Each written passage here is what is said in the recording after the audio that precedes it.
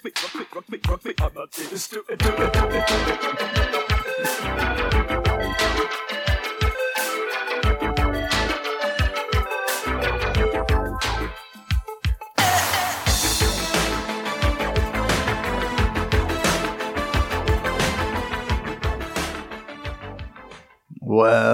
back to the Super Flexible Podcast.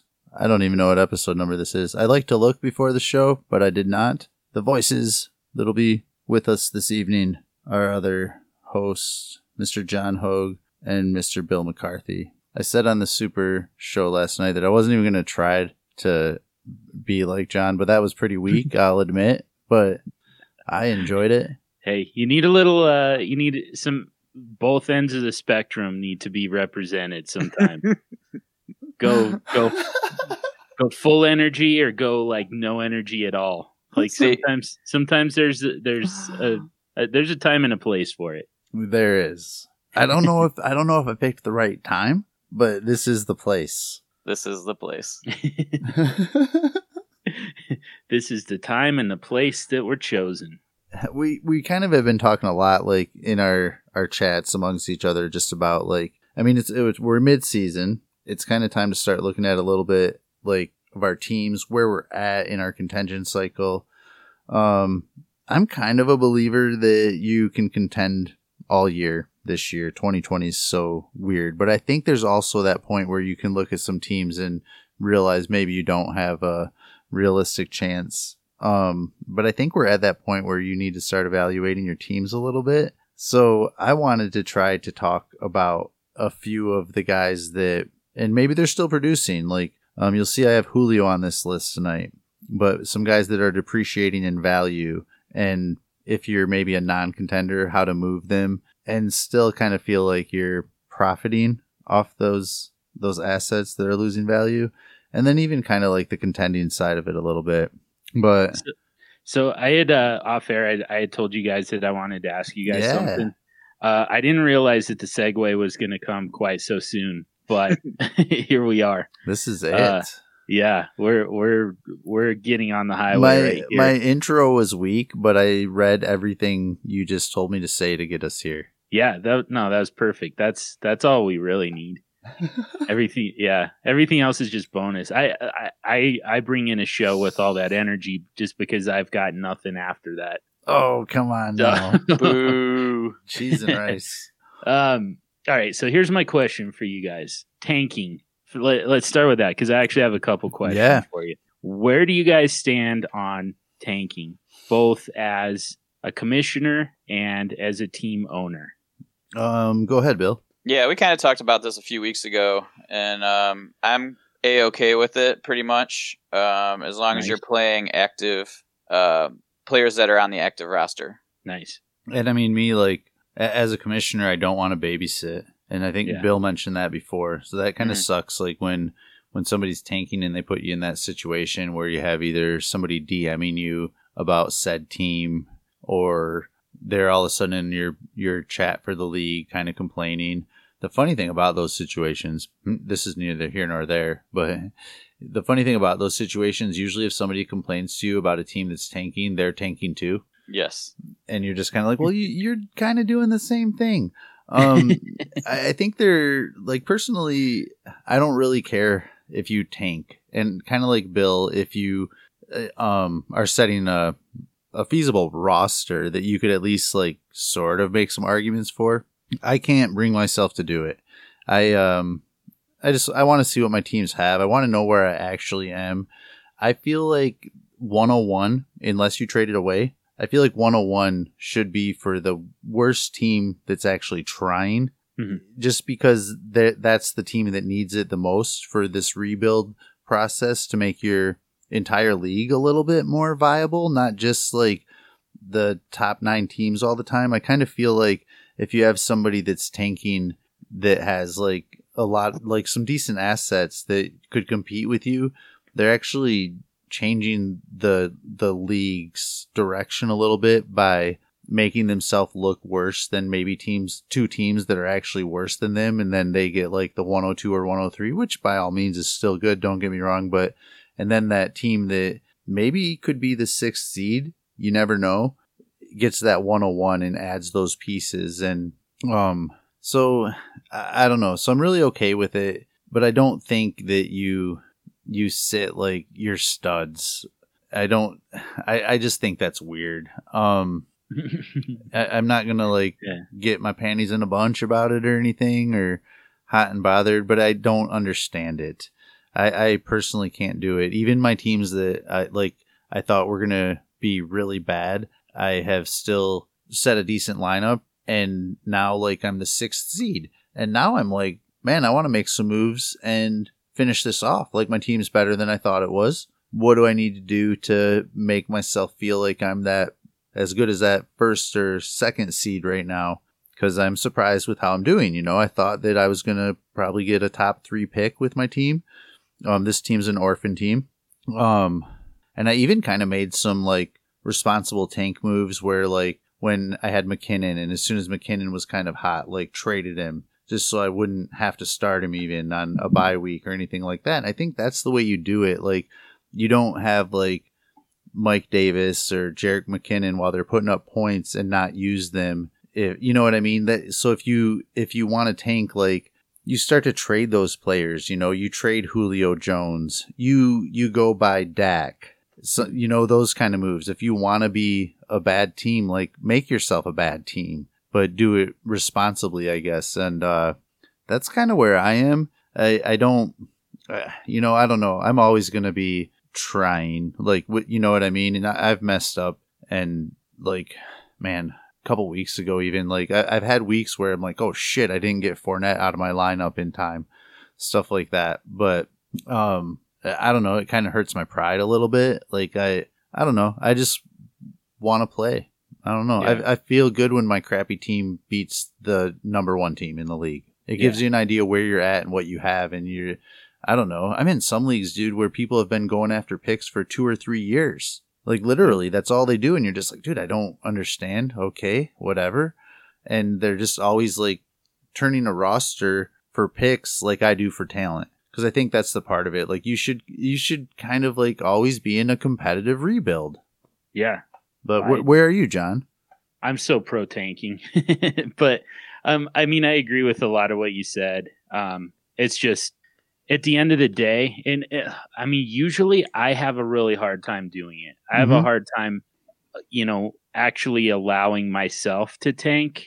I'm just too competitive for that. But, which is going to bring me to my other question here in a second. But, I have a hard time doing it. I have no problem with people doing it just kind of in general. And in fact, as a commissioner, I actually put in my bylaws that, you're free to do whatever you need to do. Now, like Bill said, it's got to be a valid lineup. It's got to be, players who are on active roster, no bye weeks, no injured players, no backup quarterbacks like that. I take that one a step, that half step further than most people. But I say, you can't start a backup quarterback who has, their only way they're going to get on the field is if, the starter happens to get hurt.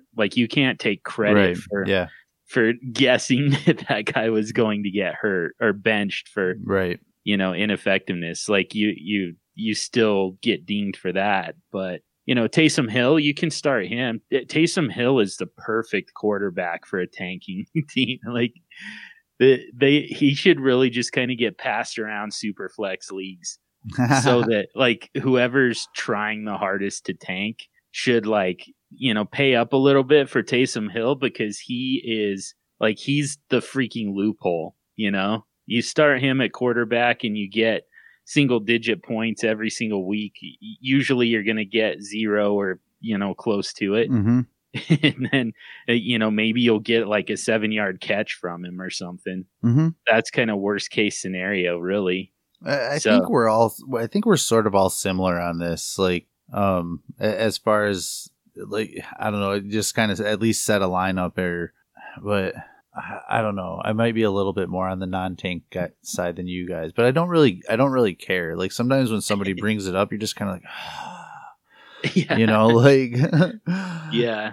I hate the competitive balance argument. That it annoys the crap out of me, because that's not my job in any of my dynasty leagues. It's not my job to make sure that the entire league is quote unquote, balanced competitively. Right.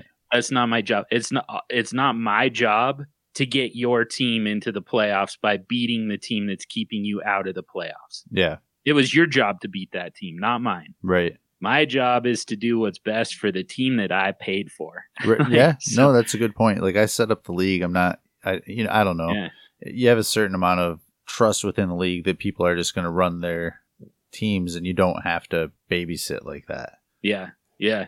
And I don't know, like, I don't even think that, to me, it's not even like I don't know. It's kind of, I don't even consider it babysitting necessarily. I'm just kind of like, the way I had it explained to me, and this is my favorite quote on tanking. And I said this on Twitter too, but, I bought my own groceries. Nobody else gets to come in my kitchen and tell me how to cook them. Yeah. Yeah. Like, to me, that's kind of the bottom line. Mm-hmm. I bought this team. I paid for this team. Right. If it's partly entertainment, and it's part of your. I mean, that's kind of how I look at fantasy. It's my entertainment money, part of it. You know what I mean? That because you're not always going to win. Yeah, but it's also a little bit of income in a way. Oh, sure. There's money on the line usually. Like, let's all be adults here and admit that, like, we're playing for money. Yeah.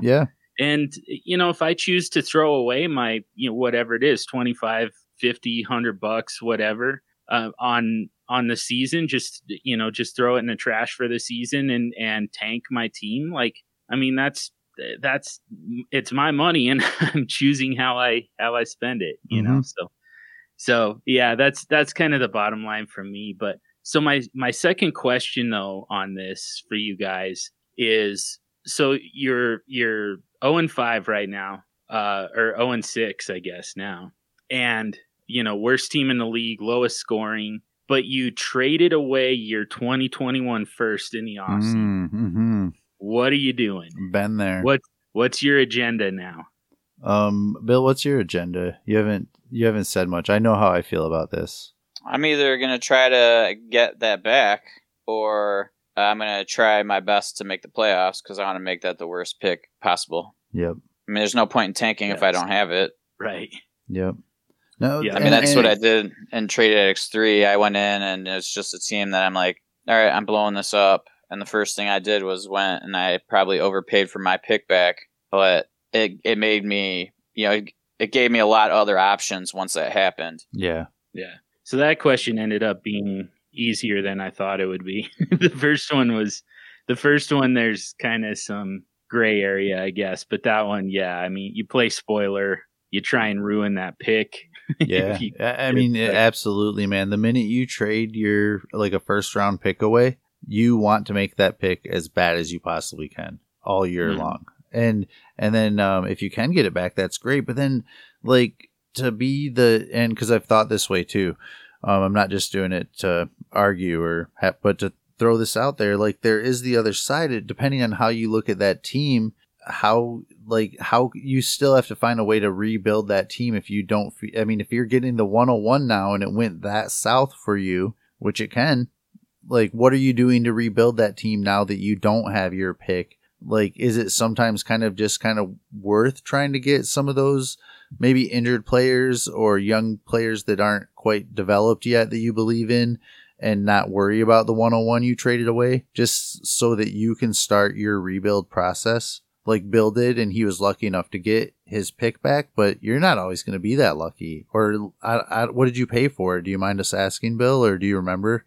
Yeah, it was so it's Trade Addicts is 1.75 for tight ends. Yep. And I moved Mark Andrews for my first, and I can't remember what tight end I got back, but it was a young up and coming tight end. I don't mind that already. I don't even know the tight end. I can't think of it. I mean, it wasn't anybody major. It was somebody along the lines of like Herndon or something. Ian Thomas, somewhere in that range. Somebody that's disappointed. Yeah, yeah. Yeah, absolutely. But a young guy that had some potential for opportunity, and but yeah, I'm gonna end up with probably a 103 or something from that pick, or 102. Okay. Yeah, that's not bad, really. Yeah. Certainly not a discount, but right.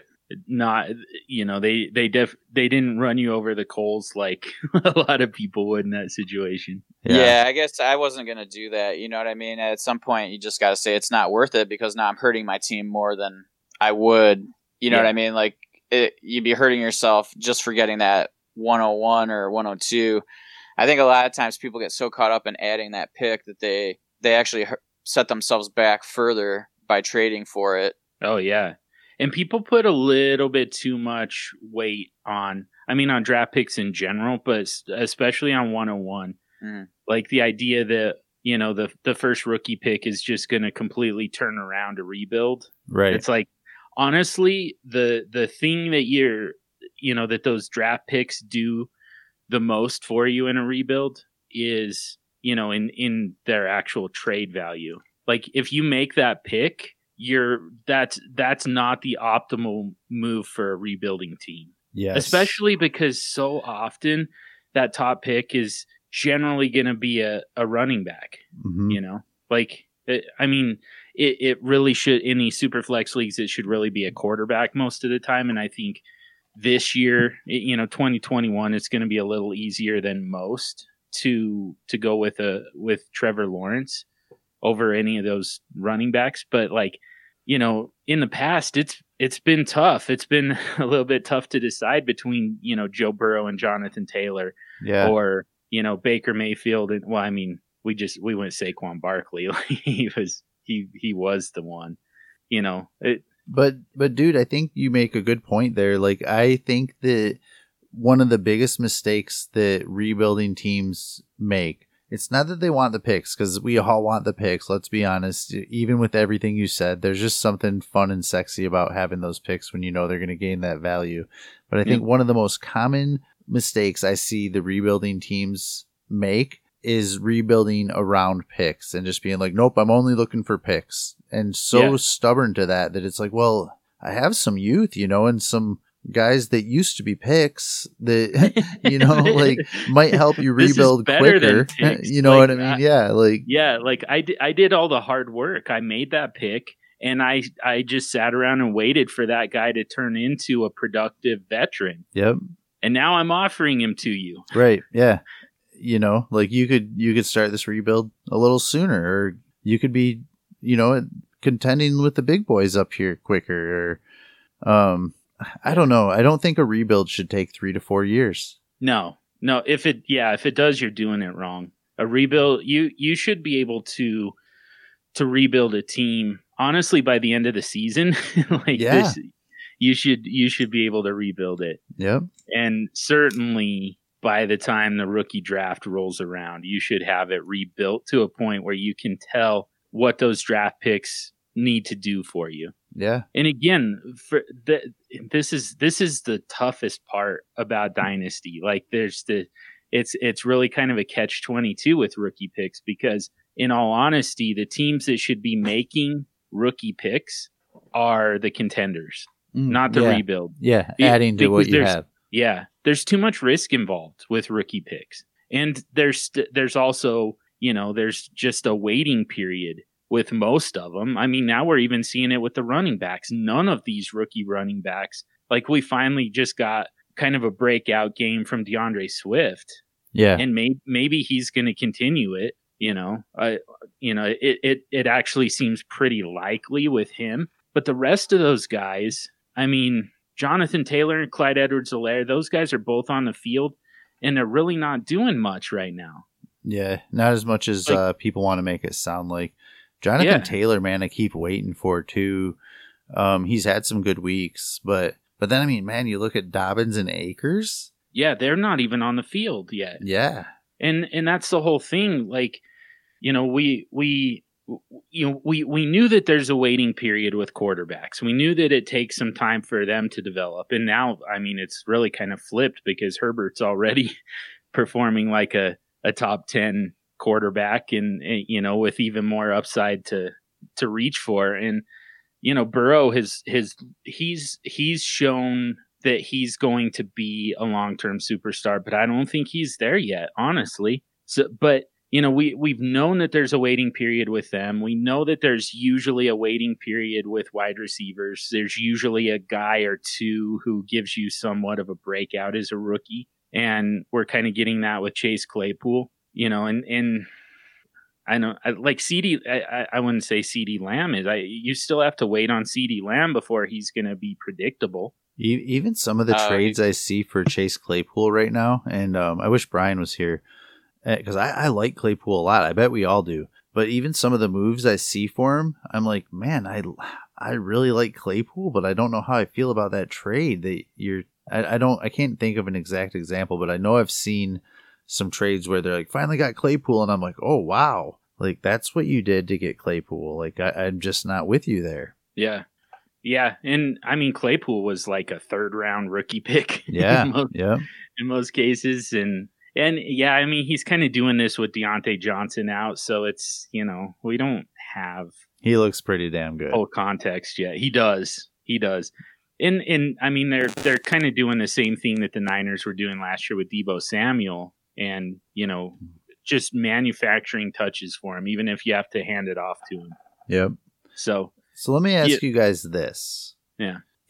And let's assume for this, Bill, that you have your picks, but your teams, you're just not loving it. You don't like it. Maybe it's an orphan. Maybe you just didn't draft that well, or it's getting old, but it's time. How are you tanking? Like how are you tanking? Like we know now that it doesn't bother you much, but for you to feel good about it, how are you guys tanking? Well, my first thing I'm going to do is look at any veteran that has any sort of value. I'm going to start moving those guys, especially the running backs, and I might move my tight ends if it's not like a major tight end premium, just because I'm going to be starting somebody who's getting me 1 or 2 points, and that's going to help me tank in that way. So I'll just kind of like give myself like a bad position so that I'm not putting out like an incredible starting lineup, and that's pretty much it. I don't dismantle teams. I just feel like you're digging a deeper hole than you need to.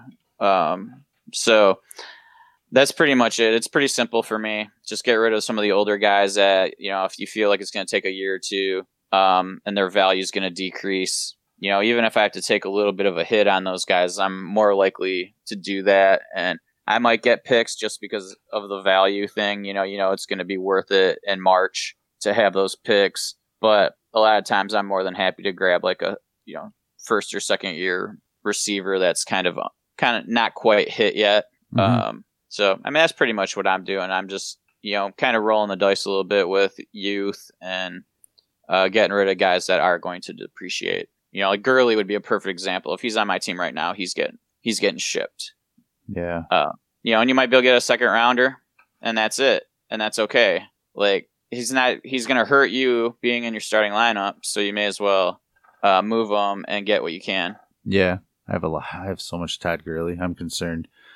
John, what about you? How are you tanking?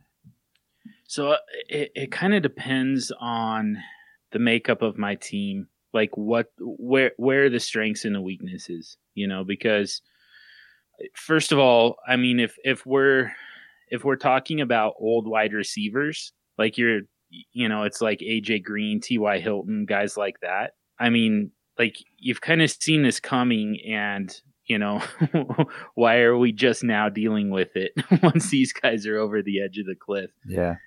So it really kind of depends. Like, are we talking about like, veterans who are, they're not at the edge of the cliff yet. But you're not getting the type of production that you used to get from them. Are they kind of on the downside? And where's your depth? Mm-hmm. Because this is a mistake that a lot of people are making this year is, a lack of production, a lack of scoring, and immediately go into rebuild mode. Mm-hmm.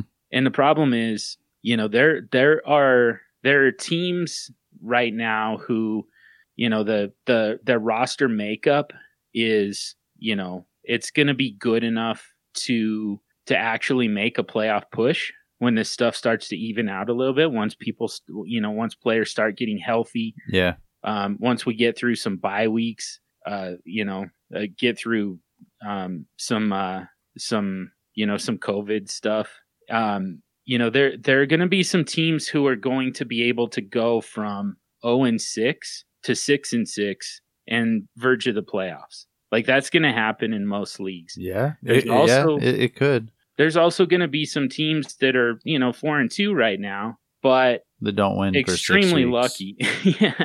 Yeah. And it's going to catch up to them, and you're going to have a hard time beating them to 101 because their team is just that bad, Yeah.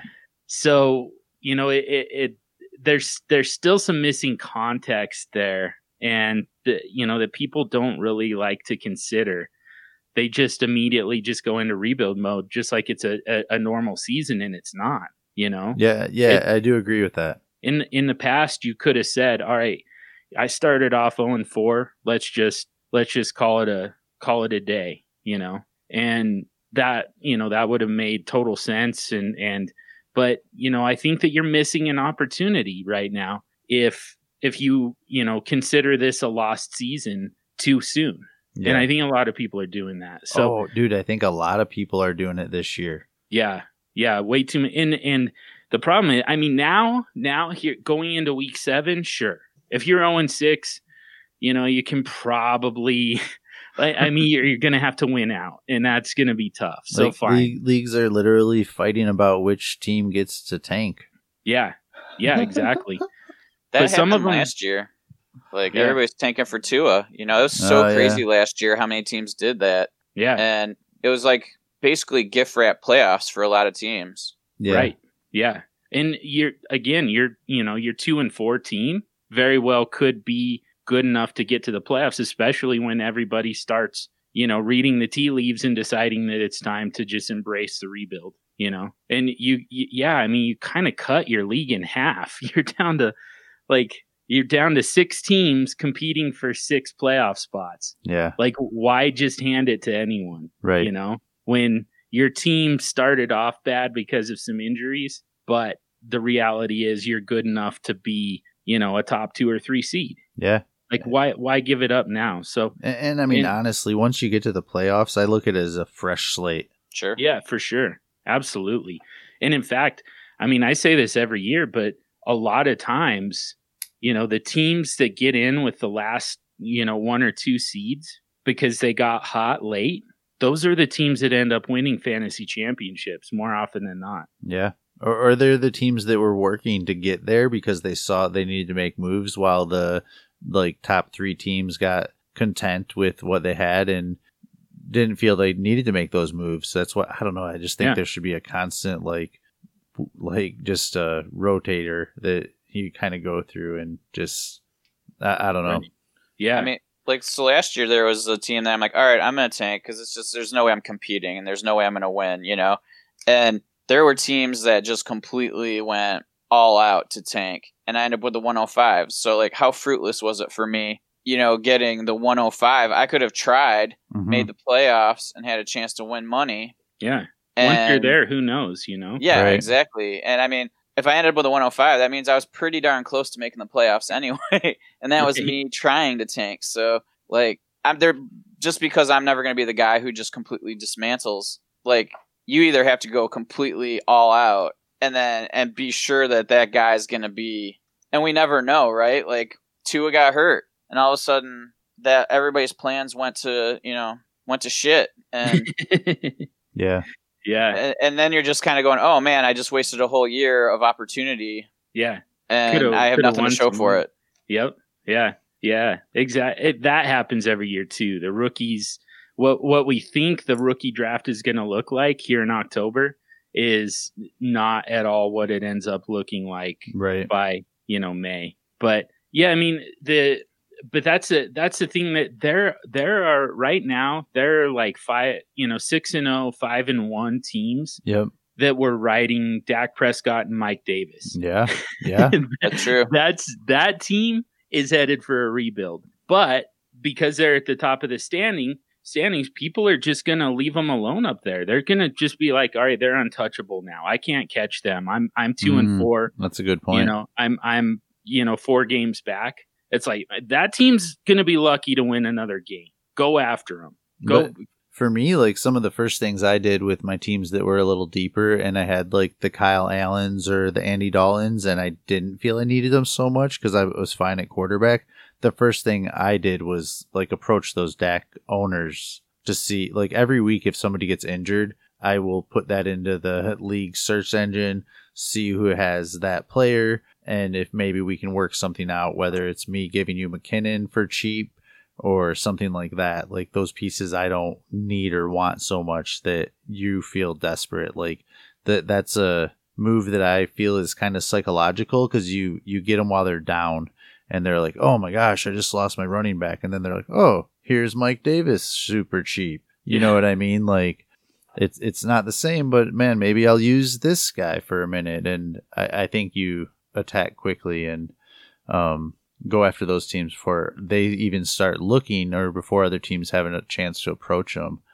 So neither of you guys quite went here, but in a league that I'm in, neither of you are in, there are 2 teams that were kind of making moves like that, like trading Mike Davis away or some older players just getting moved like boom, boom, boom, like one after another. And a couple teams didn't like it.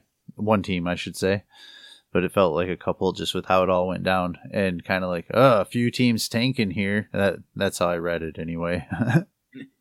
and to me, I'm just thinking, well, that's how you tank, kind of like that. They're selling these assets to contenders that could use them. Like, get in on that. Like, that's what you need to be doing. Like, stop hating and worrying about what these teams are doing and go get those players for cheap right now that like they're having a fire sale. Let them Yep. And, but to me, that's kind of how, if I feel like I want to tank or I'm in any situation that makes me want to tank, I'll just say that I want to, because I don't think you do need to. I kind of agree with, how John said it, but if I want to, because maybe I do, but I think that you have to find a way to like trade for some injured players or kind of make it that's how I like to do it. I feel a little bit better about it if I'm that way. I can still set my best lineup, but it's just not as good. Like maybe I only have like one quarterback now and I try to trade for a Sam Darnold and hope that he has a job again or something like that, or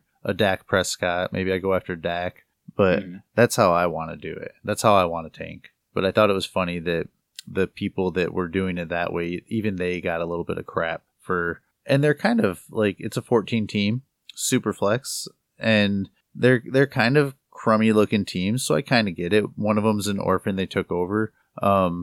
Maybe they would fit the scenario John just explained where if they kept going, they could stay in it. But I kind of see why they're tanking. When you really look at their teams, you're just kind of like, well, why wouldn't they? Like, by the time that player is going to be good for their team, they're not going to have any role in the NFL unless it all lands right for them again. Yeah. So those are the moves I feel like they should be making. Yeah. I mean, like I said, there are indicators. There's a roster build. There's several roster builds where it makes sense to embrace a rebuild and start tanking. And we talk all the time about the kind of the flywheel, essentially, where everything's kind of pulling in the same direction, where your roster's kind of storing the energy to and kind of dispersing it throughout your roster wherever you need it. And there are just so many, like Swags, you and I talked a lot about this. I mean, it was several weeks ago now when we podcasted together and talked about this one, but how you've got like old quarterbacks and young wide receivers on the same roster, rookie wide receivers and a couple old quarterbacks, and It's like everything's moving in different directions at that point. Yeah. Like that's a team to rebuild. Even if it's winning, honestly. Yeah. Even if it's winning, rebuild it now. Yep. Like, you're just not going to stay in contention, and you're actually going to put yourself in a worse situation next year if you've got, those rookie wide receivers who are going to be spotty as hell. They're not always going to be able to support the rest of your roster. Yeah, yeah. And then you've got Drew Brees and Tom Brady. Yeah. The key word is dynasty. And I want a dynasty that's in like that top 6 every year. Like I want a team that you just kind of know, like somehow like that's what I want. Like, are all my teams like that? No. But I mean, to me, the key word is like, you want to build that dynasty that everybody's always kind of like, they expect to see you in the playoffs. Mm-hmm. Not necessarily the finals, but the playoffs. And yeah, I agree with you. I think some teams, like, they'll even go on a run. So I'm glad that you said, even if you're winning and you feel like you can contend, like, there's still a time to look at it and realize you need to rebuild a little bit. You don't necessarily need to fire sale and turn it all over, but you need to kind of be in a competitive rebuild. Yep. I don't know. Yeah, I agree with you on that a lot. Like, sometimes I think people go for the win, even though, like you said, it is a sort of a payday for us at the end of the year, and at the right time. It's right around Christmas time. Get some extra change in your pocket. but sometimes there are those times where it's like, well, I want to be doing this every year. I don't want it to be over after this year. Yep. So I think one of you should be a contender and one of you should be a pretender. Nice. What do you guys want to be? What do you Who wants I'll be the pretender. Who wants to be the pretender?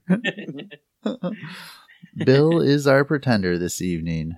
Yeah. Nice. All you gotta do is look at the studs versus duds score.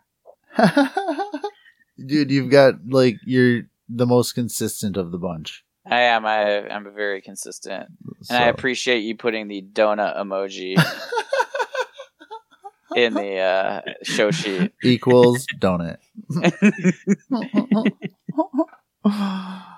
You've just been unlucky, Bill. Okay. But you still picked some decent duds. It's just you've put them up against studs that outscored them, honestly. So it still kind of proves the point of the game. You're just not doing good at it. Well, thanks. Appreciate that. Bill's like, is this really what we're here to talk about? I'm fully embracing this. Oh, we'll get to studs versus duds. Oh, we didn't just cover it. So as a pretender, you own Julio, and let's even, like, I don't know if we need to get through all these players, but I'm going to say the ones I put on the list because I think that they are losing value, whether it's because of age or just what we've seen from them this year. Julio is the first player on the list, and I think he's by far, like, the best player on this list and the one that is hardest for me to have on the list. But nonetheless, like, even when we were talking earlier, when John mentioned, like, AJ Green and T.Y. Hilton, who were never Julio, don't get me wrong, they were never Julio, and I'm not trying to say that, but you get to this point where you're like, oh, my stocks crashed, like, I have nothing, I went bankrupt on AJ Green. I don't want to do that with Julio, but I probably have a couple situations I will. Anyway, Bill, as the pretender, what are you doing with Julio? Am I selling him? Is that what you're asking me? I mean, am I crazy? Yeah, you're selling him. Oh, I'm absolutely selling him. Yeah, I think that anything, if I can get a first plus for him, I would be ecstatic. Or, on the plus being maybe a young player with some upside. I don't know what the market is for him right now, but it kind of helps that he just had a really good game. Yeah, I mean, both of his healthy games, he's had really good games. Yeah, week 1 and then just now week 6. I mean, and maybe I wait like one more week just to kind of show that there's a trend of him being back. But I would definitely start shopping at this moment for sure. And I mean, would you agree with that, John? As the contender, are you going out to get Julio, or? I feel like I'm the biggest ageist of our group, so I kind of like just being in the middle of this one and seeing how you guys feel about it. But I have quite a bit of Julio because I took advantage of the price drop like last year just because I still believed. And now I'm kind of like, But yeah, are you buying him? Yeah, I am. And I'm kind of not an ageist that much when it comes to wide receivers. Especially wide receivers like Julio. Yeah, he's kind of a different cat. And, Larry Fitzgerald has been productive long after we buried him. So. Yeah. How many times have you seen Fitzgerald traded for a third? Right. Yeah. Like in the last 3 or 4 years. Yeah. Like that's how long we've been.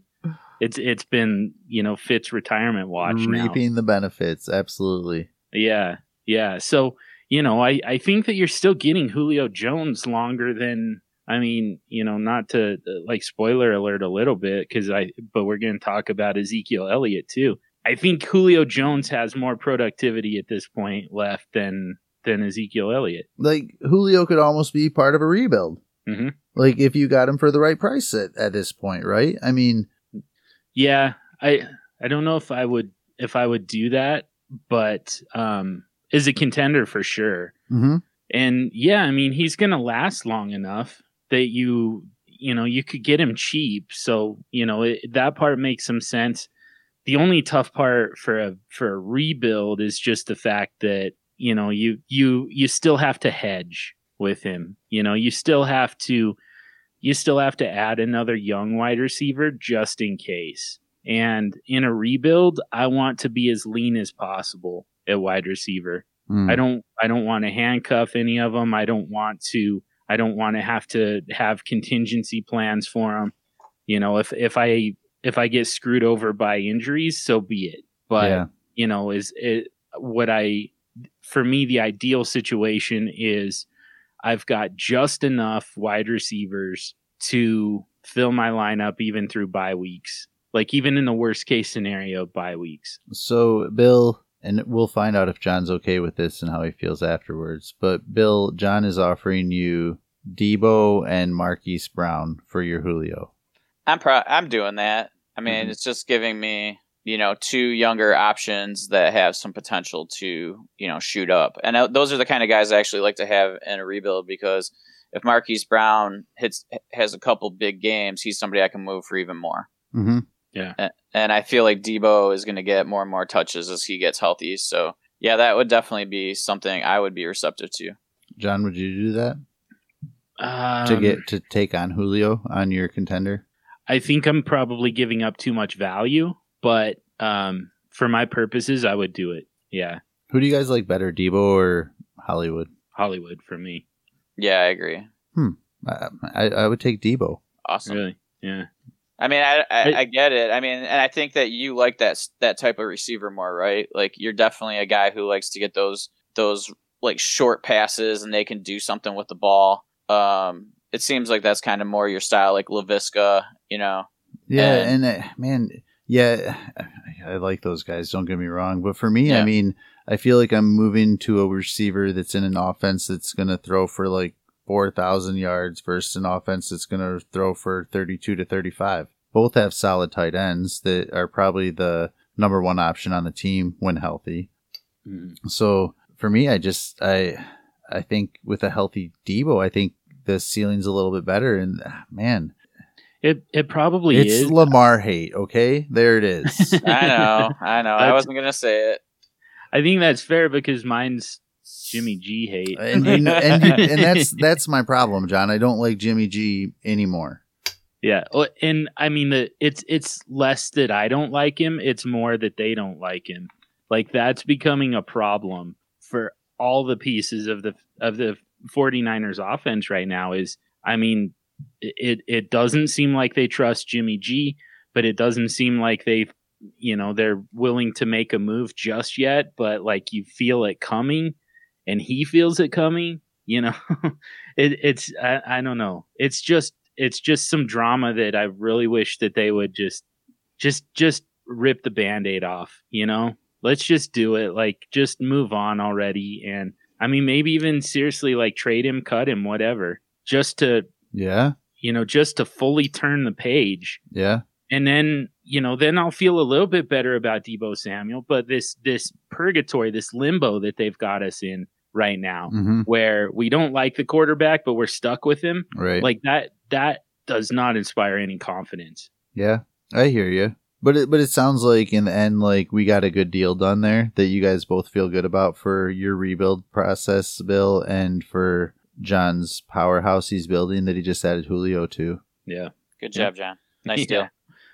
So the next one's going to be tough because John is our contender, and John solidly talked me out of making a trade to acquire Zeke last week. So I know how John feels about this one. So, John, what would it take? Can you think of like an offer where you might feel good about adding Zeke to your strong team?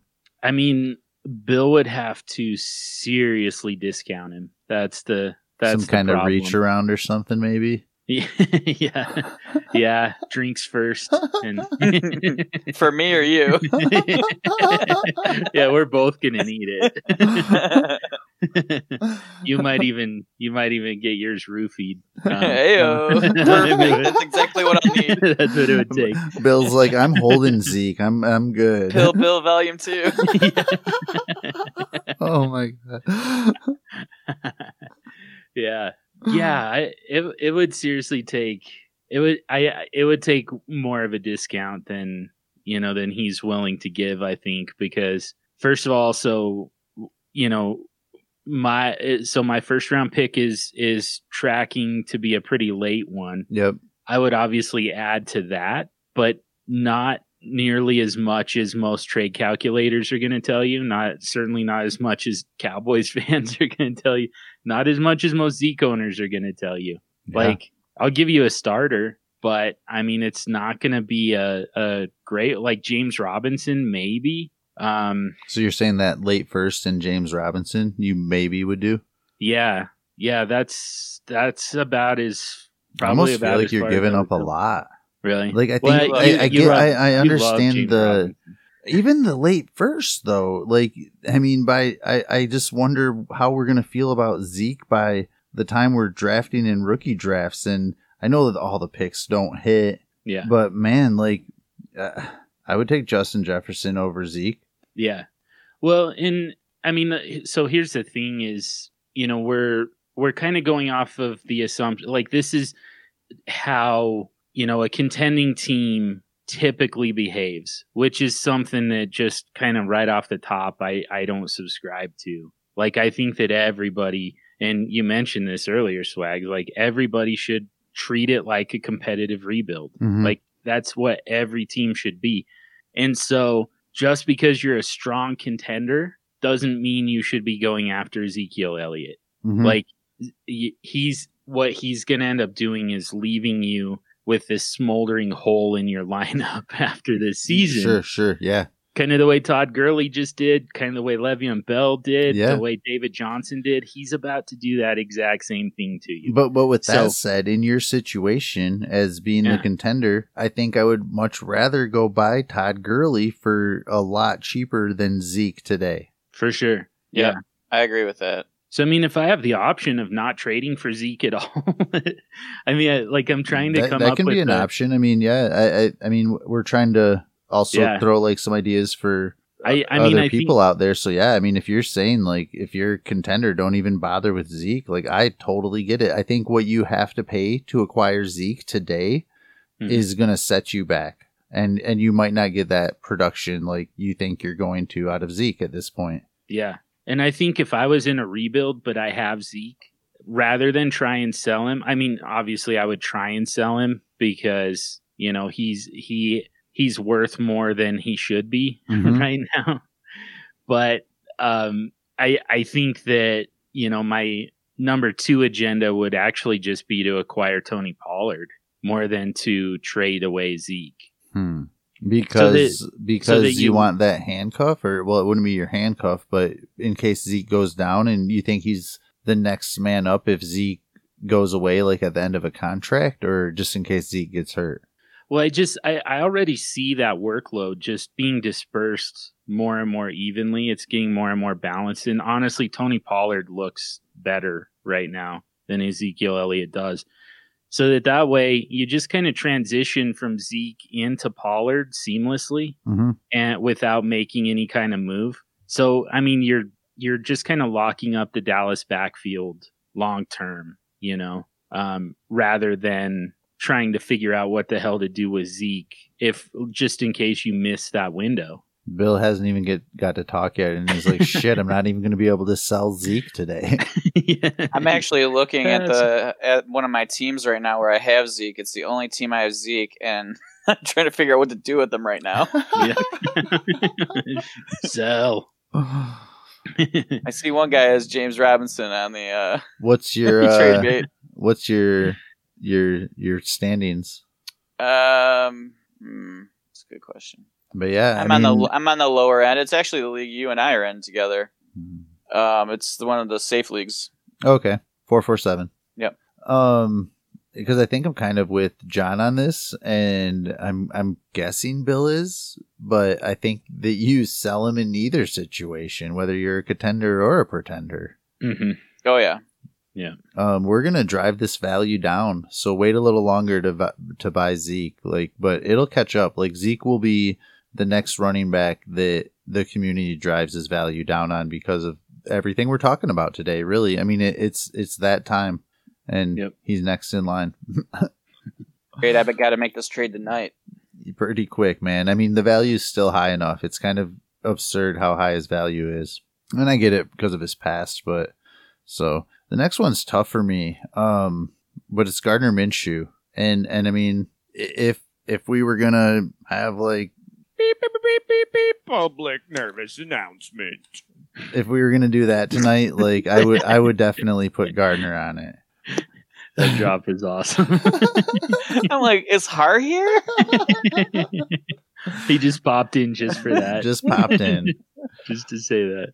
But I mean, I'm getting to that point now where it's kind of getting to that point where we kind of talked about early on, if the Jack, no matter how good he's doing for fantasy, no matter how he's doing for the team, if they have a losing record, you have to worry about them drafting a quarterback next year. And I think we are at that point.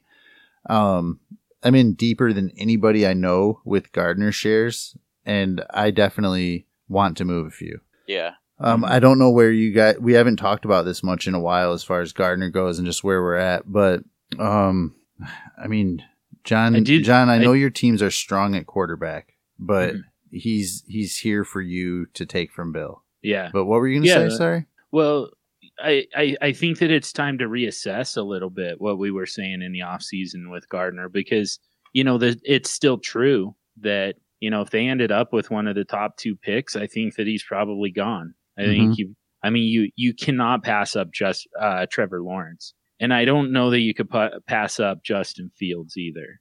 Mm-hmm. What the part that we didn't include in our calculus is the ability of Adam Gase to drive a team into the freaking ground until he hits molten lava. Yeah. We didn't know that Dwayne Haskins was going to be an utter failure, that Ron Rivera was going to be an utter failure. Yeah. And we didn't know that, Saquon Barkley was going to go out for the season and render Daniel Jones completely useless. Yeah. We didn't know that Jason Garrett forgot how to coach an offense while he was screwing up as a head coach. And we didn't know that Mike McCarthy was going to be basically the worst thing that could happen to the Dallas Cowboys, with the exception of losing Dak Prescott for the entire season. Mm-hmm. And now you've got both of those. You don't have Dak, you do have Mike McCarthy. So there's some really bad teams. I just don't think that Jacksonville's going to end up with one of those top 2 picks. So I think Gardner's safe. So yeah, I would invest in Gardner. I don't know that I would trade him away if I was in a rebuild, though. Bill, are you worried? What are you doing? For sure. I know what I'm getting, right? I'm getting him to perform this year, and that's what I'm banking on. So this is the kind of trade that I would make as a contender. if I would lost Dak. Like, make a move for Minshew because you know he's going to be the starter for the rest of the year. But I'm not paying like crazy prices for him. I mean, I would definitely move him if I'm in the position as a, potential rebuilder, because I don't feel super comfortable about his situation next year. I think even if they don't fall into like a top draft pick, I think they're still going to figure out other ways to potentially help at that position. Or move up in the draft. Yeah, right. Or that's an option as well. So John is offering you 2 2021 seconds for your Gardner Minshew. I mean, if they're early enough, I would consider it. Don't do it. They're random. One is his, and you're making his team better with giving him Gardner. I probably wouldn't do that then. I would rather just roll the dice and see. I mean, I figure like he's a guy that I probably didn't pay a ton for in the first place, so I'm okay just him dying on my roster for that. And I'd probably need a first. John, are you fine sending those seconds? Would he have accepted it? Oh yeah, for sure. Yeah, I mean, to me, like 2 random seconds, that basically that's the equivalent of a random first. Mm-hmm. And to me, any starting NFL quarterback, with the first. possible exception of Nick Foles and Andy Dalton, Kyle are Allen. worth the first. Oh yeah, Kyle Allen is also not in that conversation. So about half the league. So this was actually a trade that was on the Twatterverse today, and somebody was getting 2 seconds for him, and everybody said take the seconds, and I was there very quickly, kind of like, no freaking way, like you don't do that, like, and they're like, well, he's done after this year. I go, we don't know that, and even if he is, he's not done this year. Like there's no guarantee that those seconds even help you next year. Like they could, like this year they could have been Joshua Kelly, they could have been, like Zach Moss, Michael Pittman. Maybe they don't help you next year. You don't know that just because you're getting 2 seconds there, you don't know you're going to make those picks, right? You don't know who's going to be there for you, and you know what you're getting out of Gardner, even if it's just for this year. So, but it was crazy to me that it was heavily on the 2-pick side, and everybody was very vocal with me about my insanity for taking the Gardner side. So, yeah. I'm used to it. It drinks the crazy sauce. I had another one, but so what about Stafford?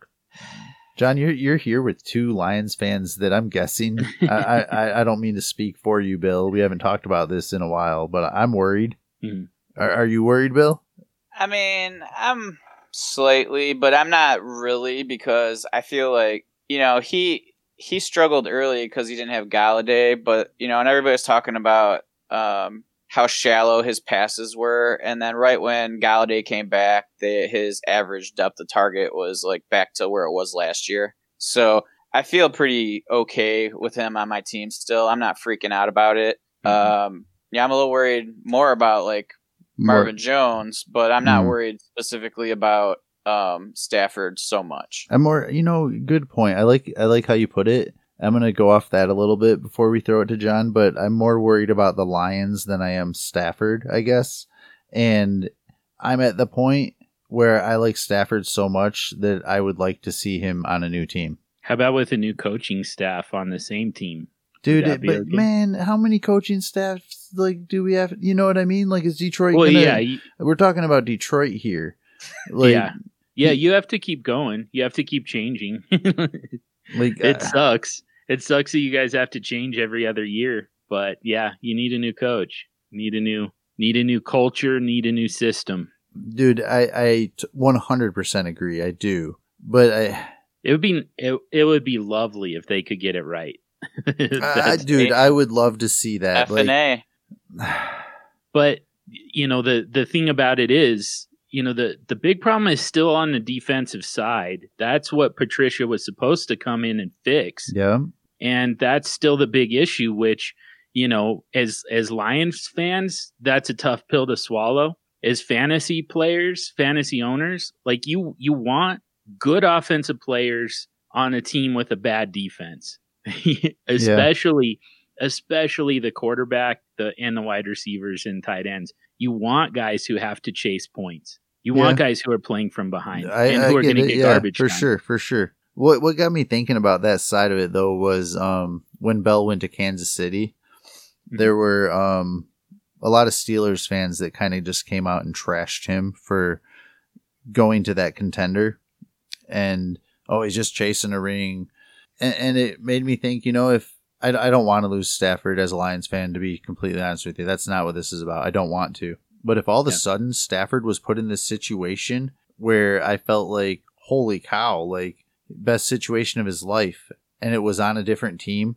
I'm not going to hate him for that at all. Like, I'll be disappointed as a Lions fan, which is a different thing, but I'm not going to be out there trashing Stafford because he's chasing a ring, air quotes, when I know he's been in so many awful situations in his career, and I think he's handled it very well. Mm-hmm. So if he was all of a sudden like put on a team where it was just amazing for him, I'm not going to crap on Stafford at that point. And that doesn't mean I want him to go away. I would love to see him retire a Detroit Lion. But I don't know, man. I would have loved to have seen Barry Sanders in a winning situation. I would have loved to see Calvin Johnson in a winning situation. And same for Stafford. We're talking about like some greats. Like, this has been happening a long damn time. I mean, they never got to the next like level.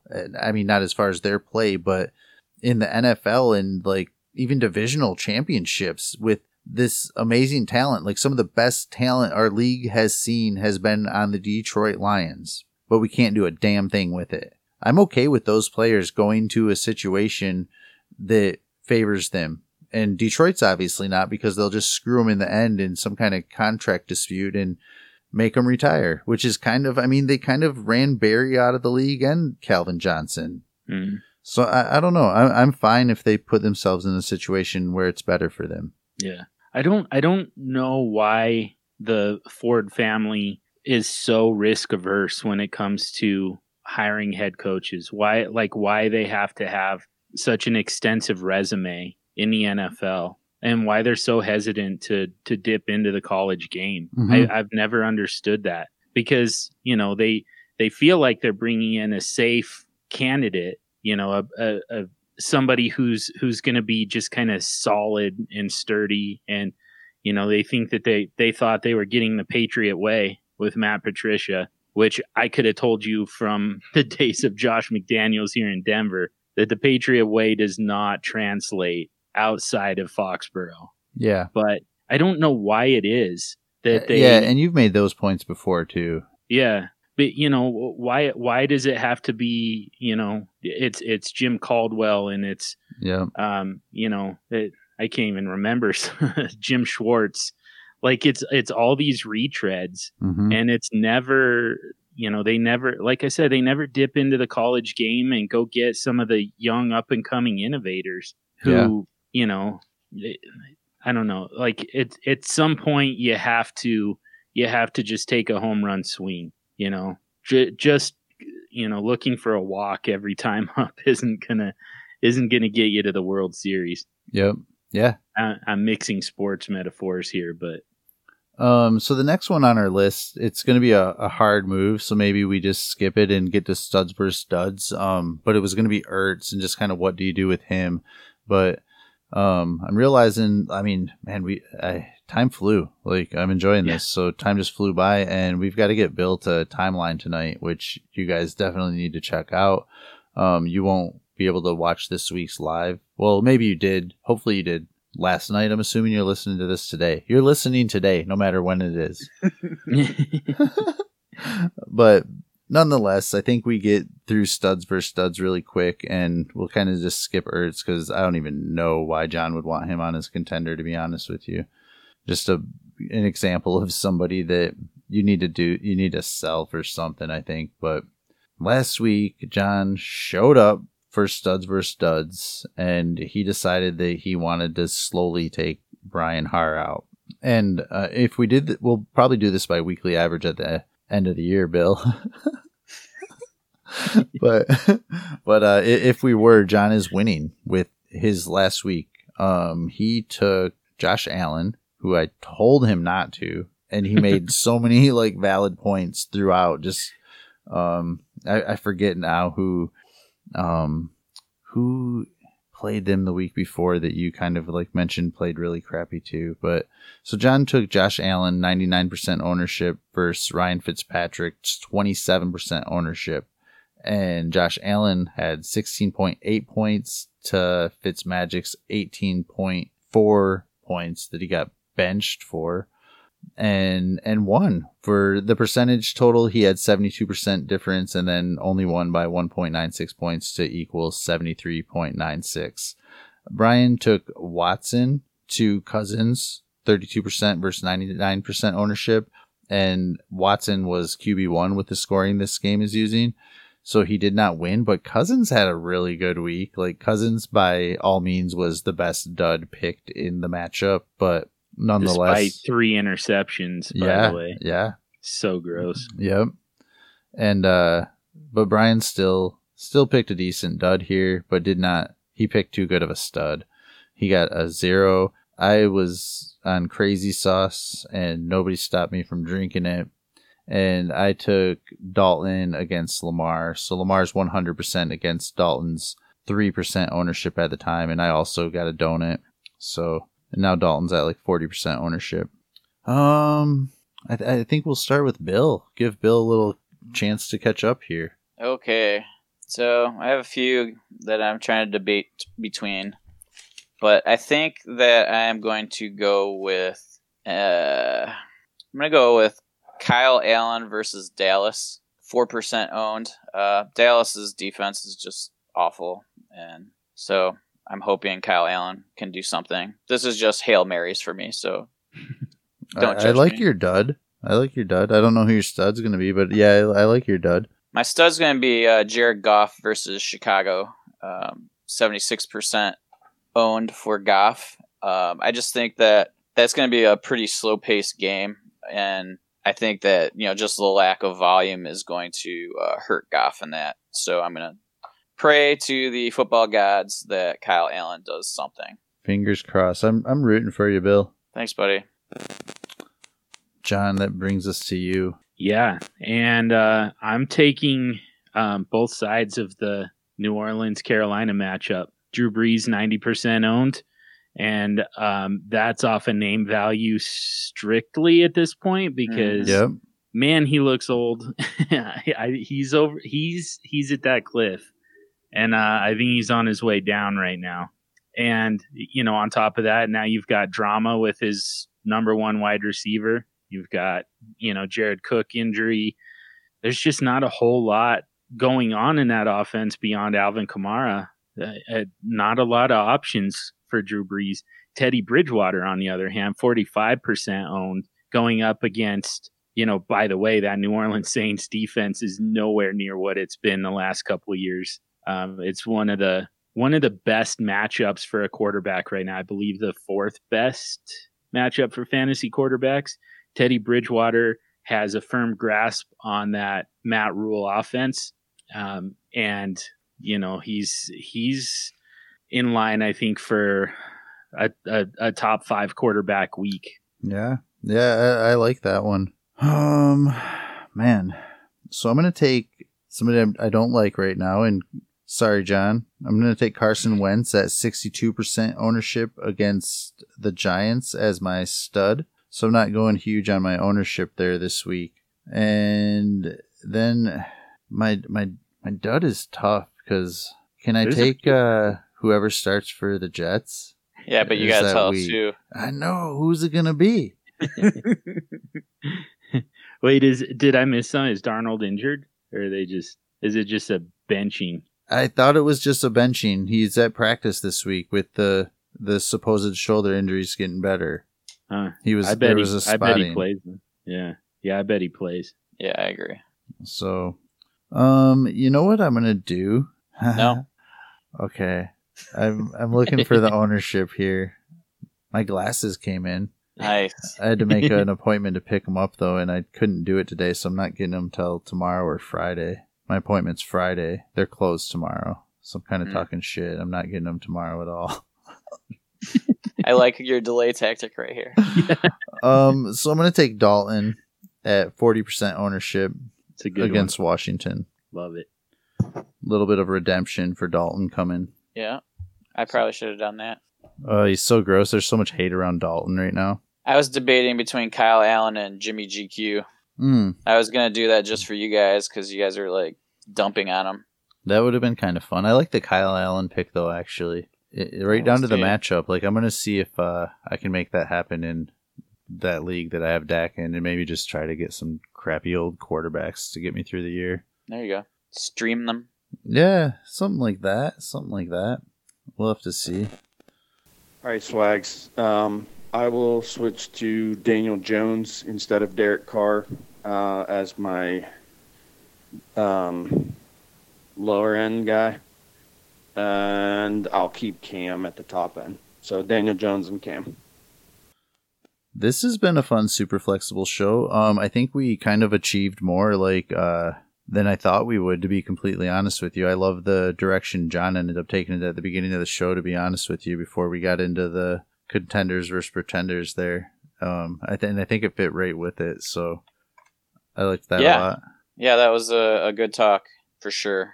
I think that a lot of people think when they tank, they just got to blow it up. So I think that, having that conversation, Yep. definitely will help some. Yeah, sir. And it's a different, like we said, it's a different thought process this year, than what it has been in the past. It should be anyways. Yep. Yeah. Yeah, I mean, there's going to be so many guys going off on IR just for the 3-week IR that it's going to completely reverse somebody's fortunes. Mm-hmm. Mm-hmm. So that alone is something that you just got to, play it out this year, honestly. Yep. Yeah. Good shit, though, guys. We will get Bill out of here. Yeah, that was perfect timing. Your voices of the super flexible show this week are me, Swagzilla0G, the one and only John Hogue at SuperFlexDude, and Bill McCarthy at SupaDupaFlex on the Twitter. Did you guys hear that I got that trade? I did get Herbert for my Joe Burrow. I got Herbert in the third. Yeah, that's awesome. I was excited, kind of. You didn't sound very excited. You sounded a little bit remorseful. He's second guessing that one. Well, it's kind of like you said about the trade you mentioned earlier. Like, he accepted like pretty quick. There was no counter or anything. So you always wonder, like, could I have got a second? Or I'm happy with it, man. Like, I'm gonna stick with what I said last night. Like, and I know everybody doesn't like this, and I'll probably be massacred from time to time, but Herbert, Tua, Burrow. Yeah. Yeah, it's just so wrong, but that's cool. It is. Yeah, I think you put him in reverse order there, but that's okay. Ooh. Yeah, I've got him reversed. Reverse.